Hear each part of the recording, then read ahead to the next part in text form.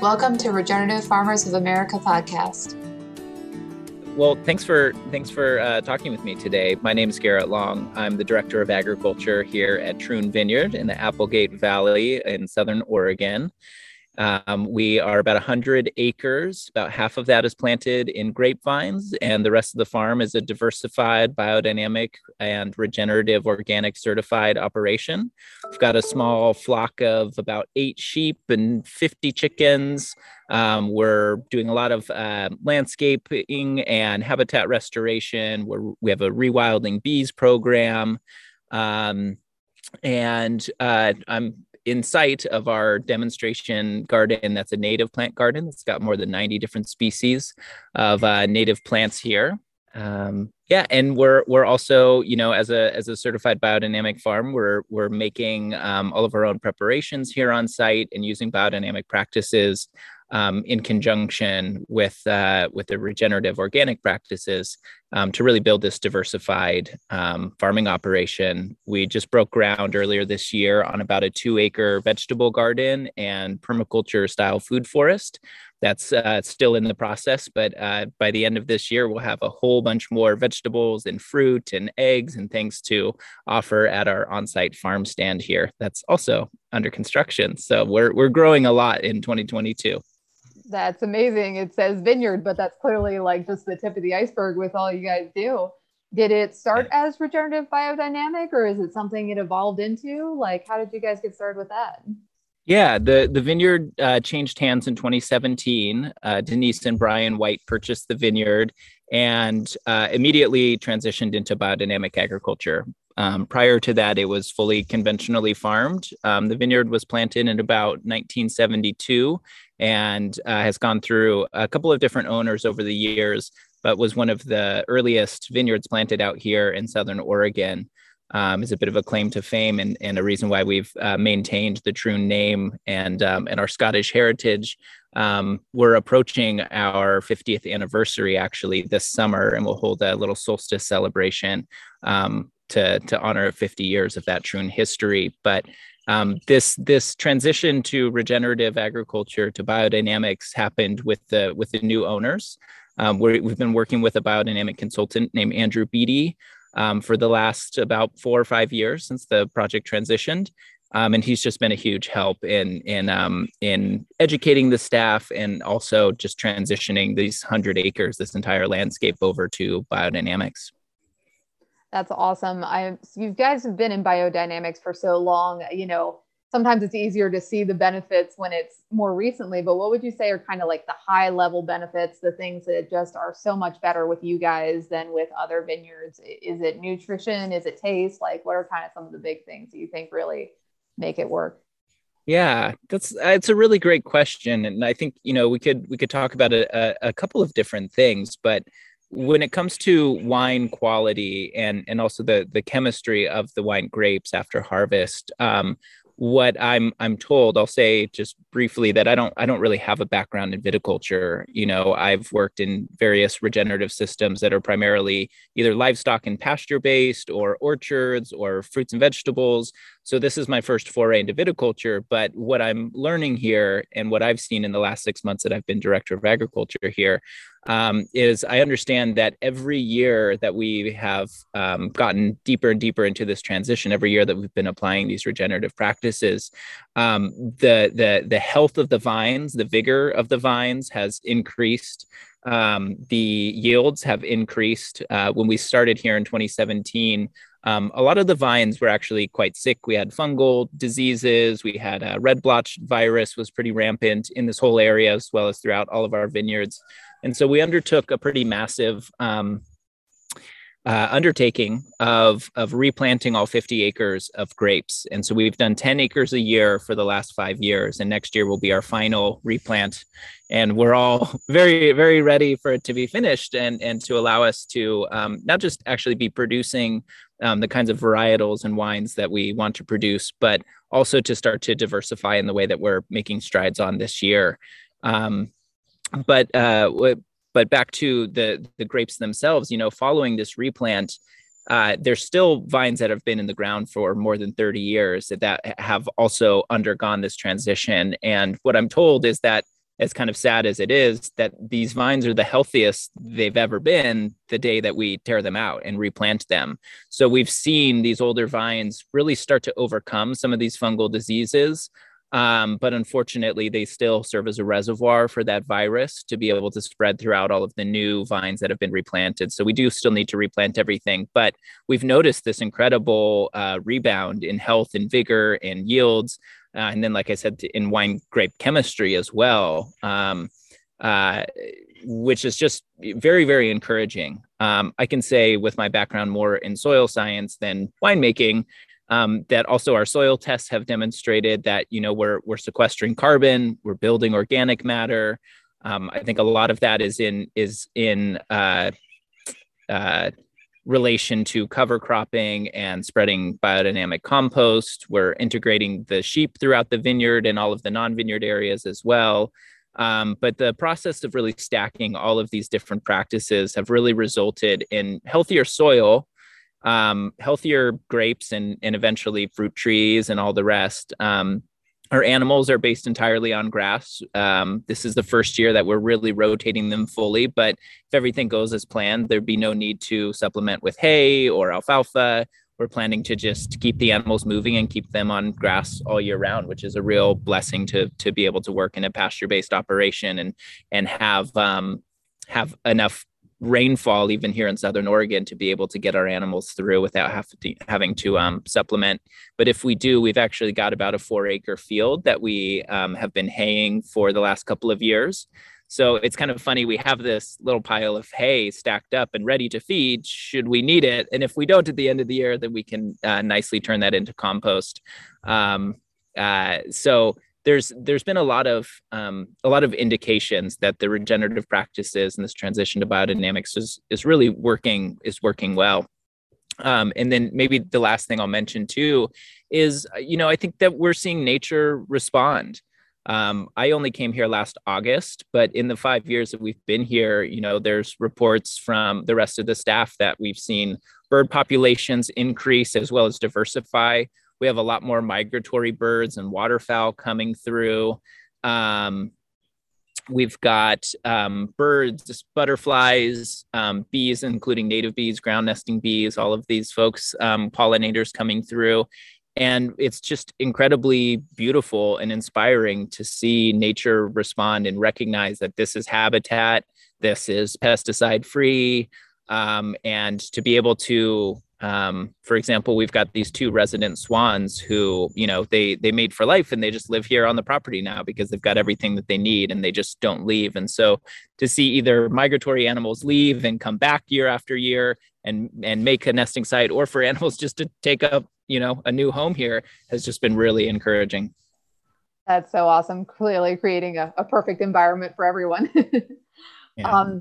Switching to the business side a little bit, we do talk about like the costs associated with regenerative agriculture, and you hear one argument that it's more expensive and one that it's cheaper. Just from the standpoint of the business, what does that transition look like for you guys, especially replanting and changing that comes at a cost?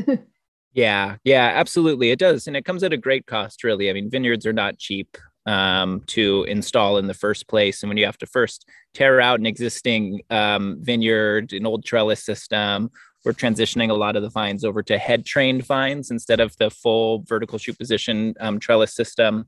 And so we're redoing the whole vineyard system.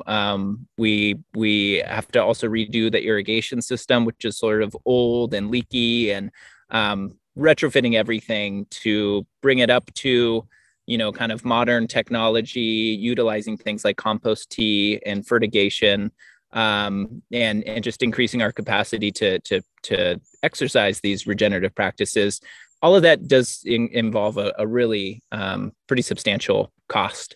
But I think that what this transition requires, in addition to usually some kind of investor or supportive, owners, is it requires a long-term viewpoint. I think it's actually a short-term, profits over soil health mindset that got us into this current issue with modern industrial commercial agriculture, where there's such a short-term focus that you end up sacrificing health for cheaper production costs. And so, we're really taking a 10, 20, 50-year view of this project that, there won't be a return on investment for any of this vineyard work for 10 years, probably.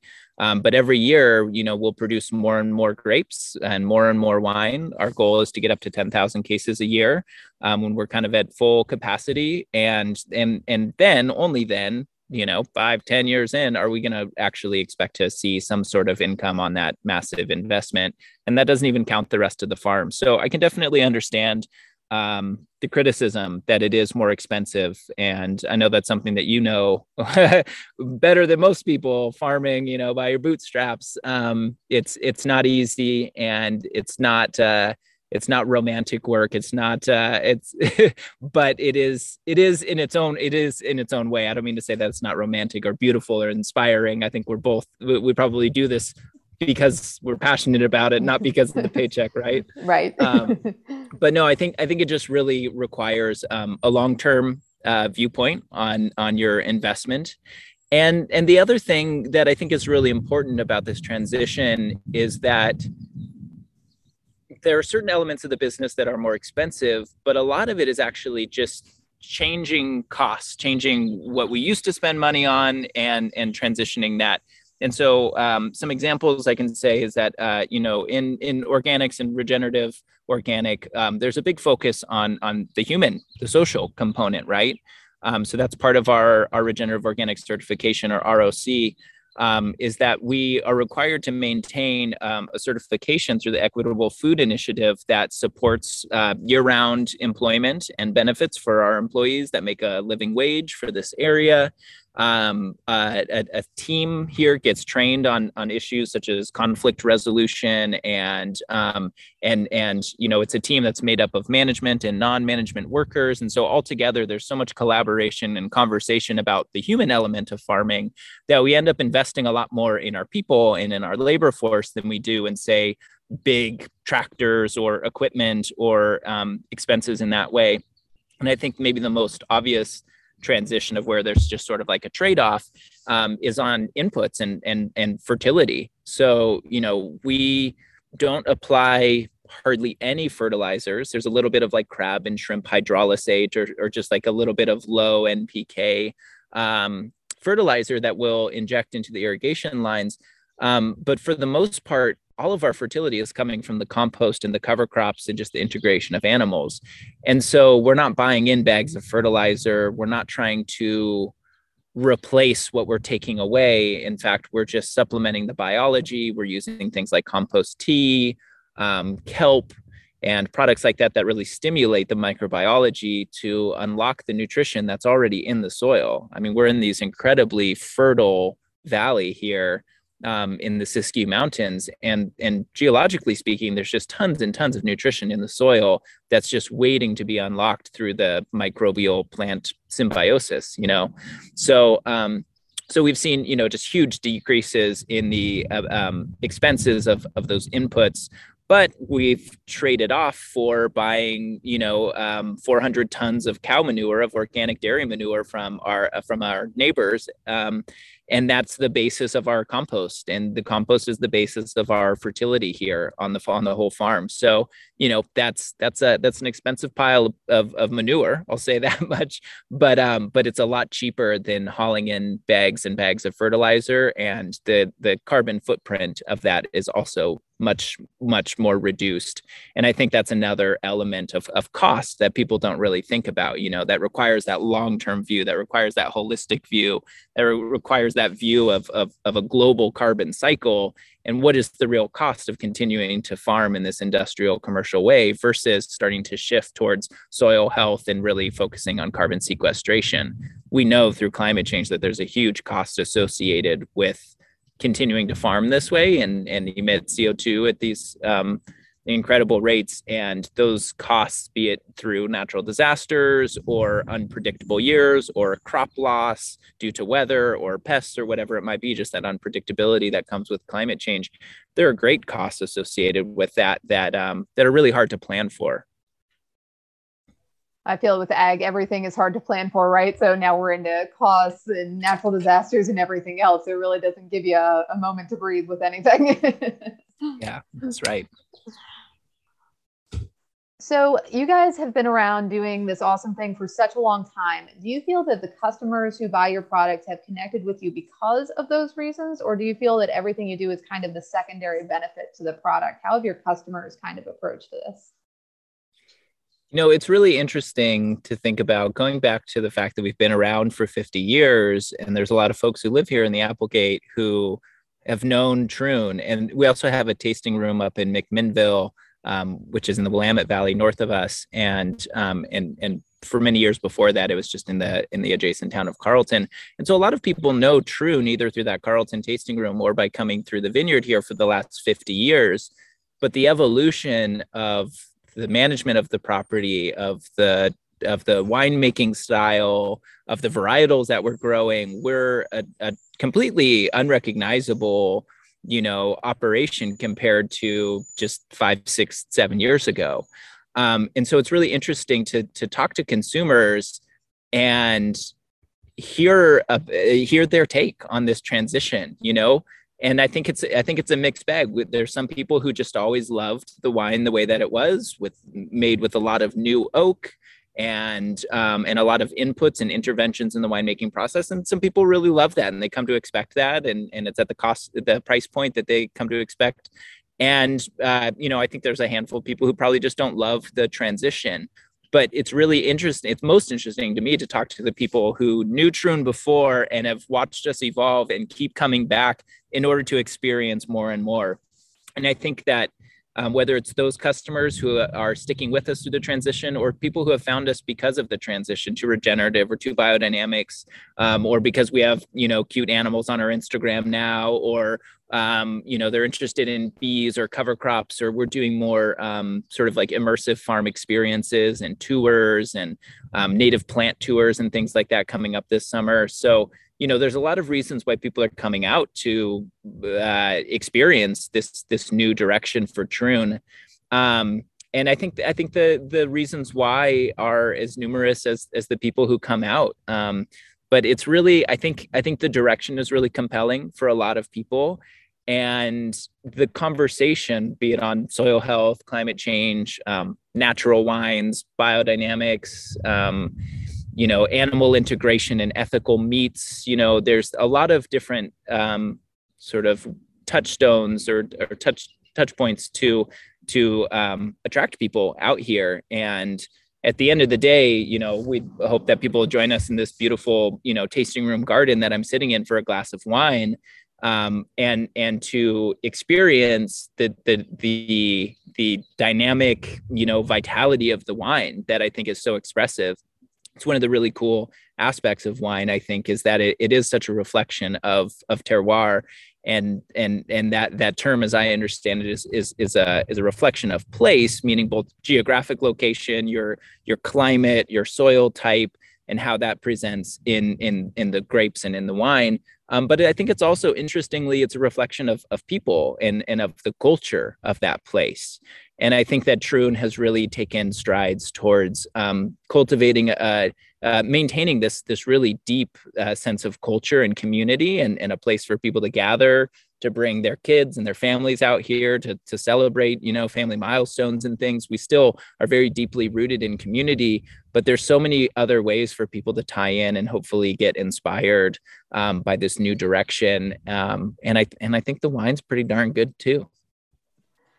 I think I like how we're all struggling with the same thing. How do we get this message out, and what is it that brings people there first? Is it cute animals on the internet? Is it that it's an amazing quality product? And I feel that we're also scattered trying to say, well, what is like a one good hook? Would you say there's any kind of like high level ones that have been working? But I know we're all kind of shooting in the dark, and it's per person and what resonates with them. Any like high level ones that have risen to the top? I mean, the first one that just seems obvious is just the wine. I think, again, everybody has a personal preference. You're right about that. But I think I think most people find that the wine is just so much more dynamic and compelling and expressive. There's something so interesting about the wine these days. And that's been, it's no disrespect to any of the previous winemakers or owners or anything. But I think this approach using biodynamic fruit, this, low or no intervention winemaking approach, no added sugars or water or acid or anything, no yeasts, everything's spontaneously fermented. I think that approach to winemaking just presents the opportunity for the wines to really speak for themselves. And I think that is a real selling point for a lot of people.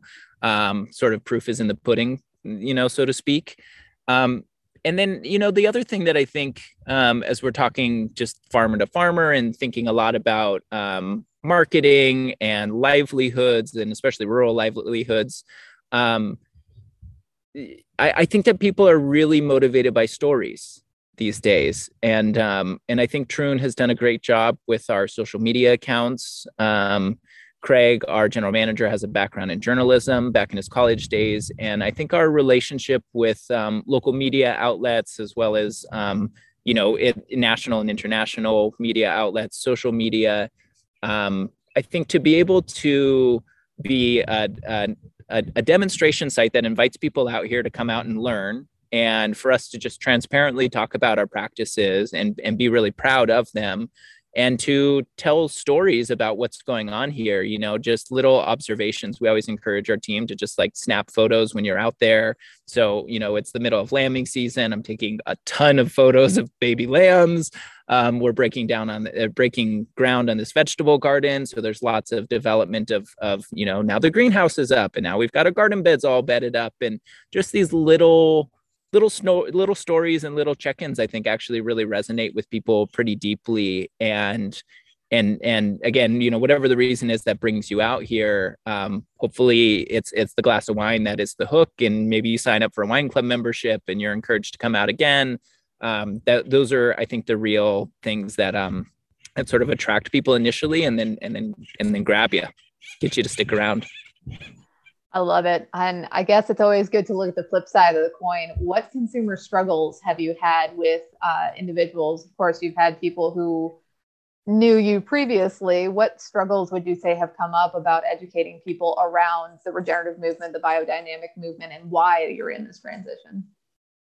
It's a really good question. I mean, I think I'll be the first to admit that I can be overly verbose and wordy and maybe kind of nerdy and overly scientific to a fault. And I think that's actually one of the struggles of regenerative agriculture in general, is that it relies upon these really complex, dynamic, natural systems. Oftentimes, these processes are taking place below ground where we can't see, it's really hard to measure anything quantitatively. The soil environment is such an incredibly complex ecological environment, chemically, geologically, biologically, that it's really hard to kind of wrap your head around things sometimes. And so if you don't have a background in that, I think it can be difficult for some people. Maybe this is more of an issue of poor communication than it is a failure on anybody's part. But I think that's one of the things that I am challenged by, is actually trying to keep it simple enough that people understand not just what it is that we do, but why we do it, and how these really complex, diverse systems work. I mean, and I think, Lauren, you could probably relate too.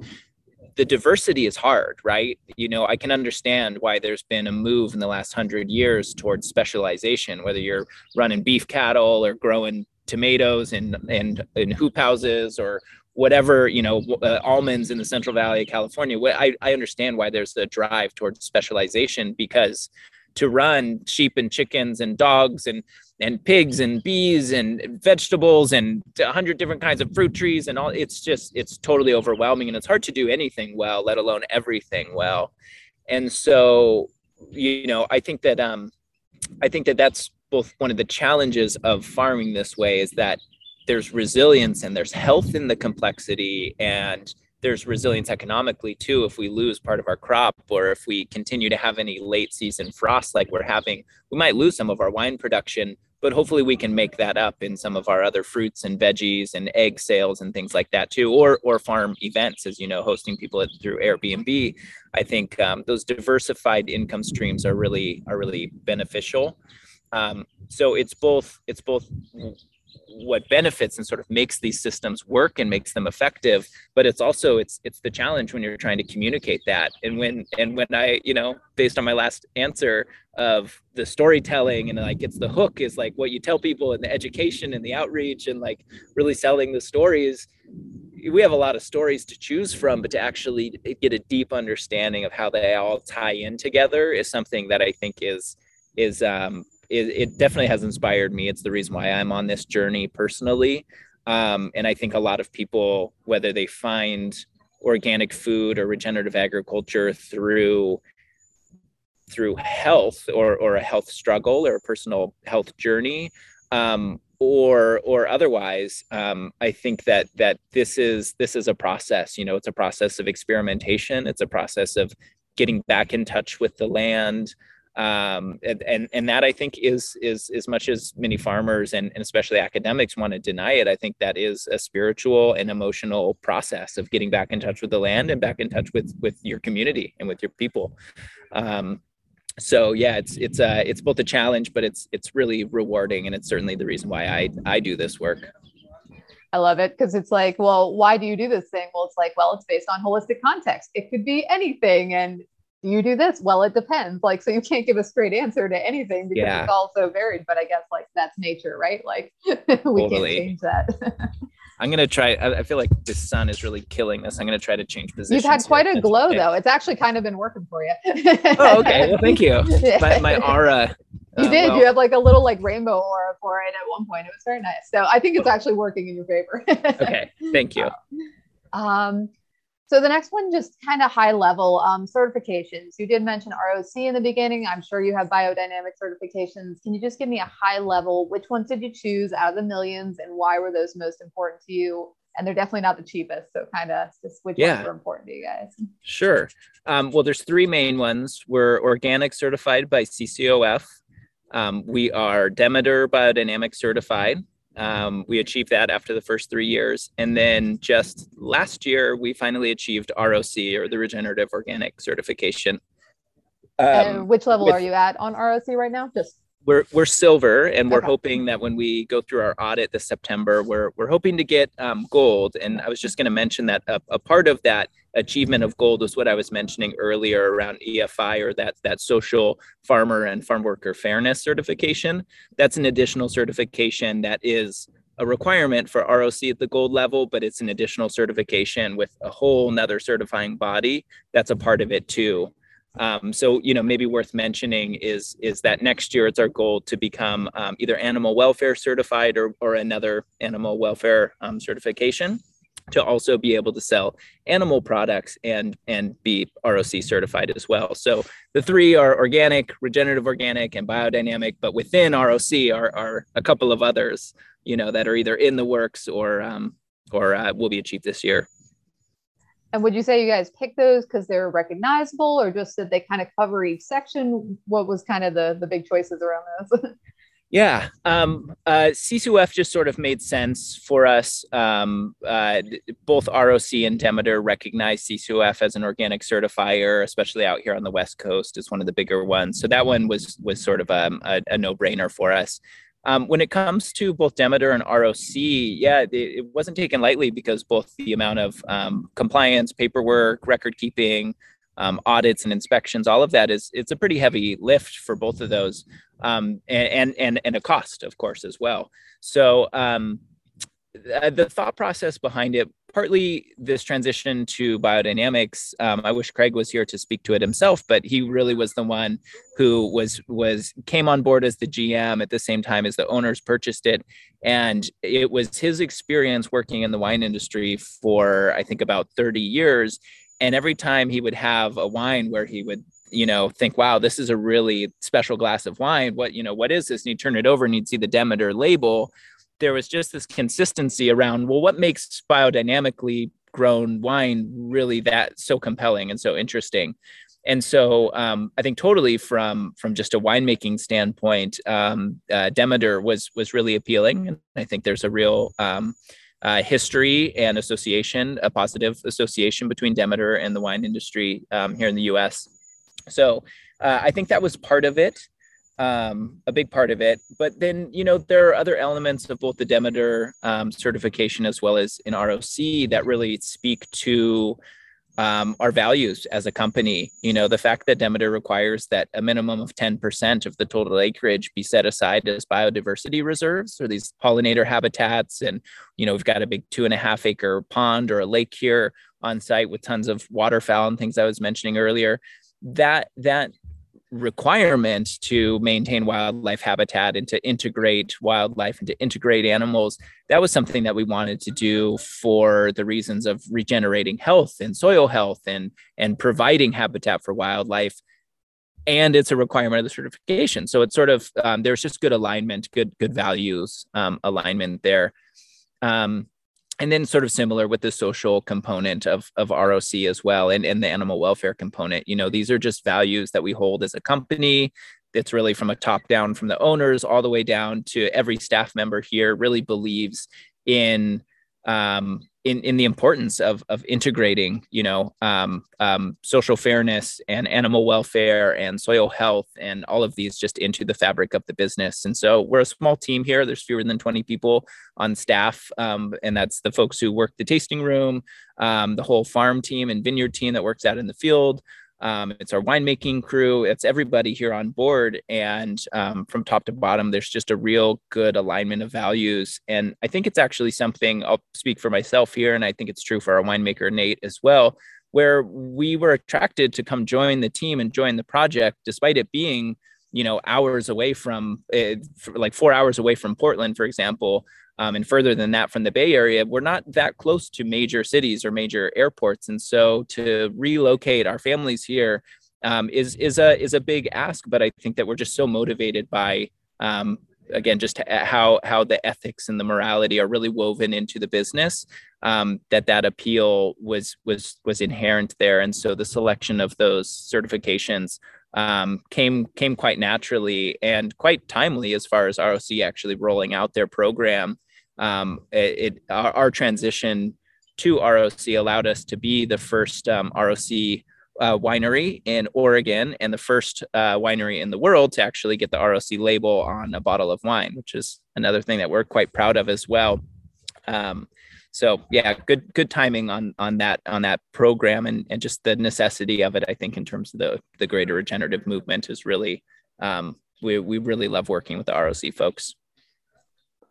I love it. And I think this one's going to be too many answers, but I'll give it to you anyway. What's the future of Troon looking like? Obviously, it's diversifying, it's creating more animals, creating more wildlife, but kind of what are some big things that you're really excited about for the future?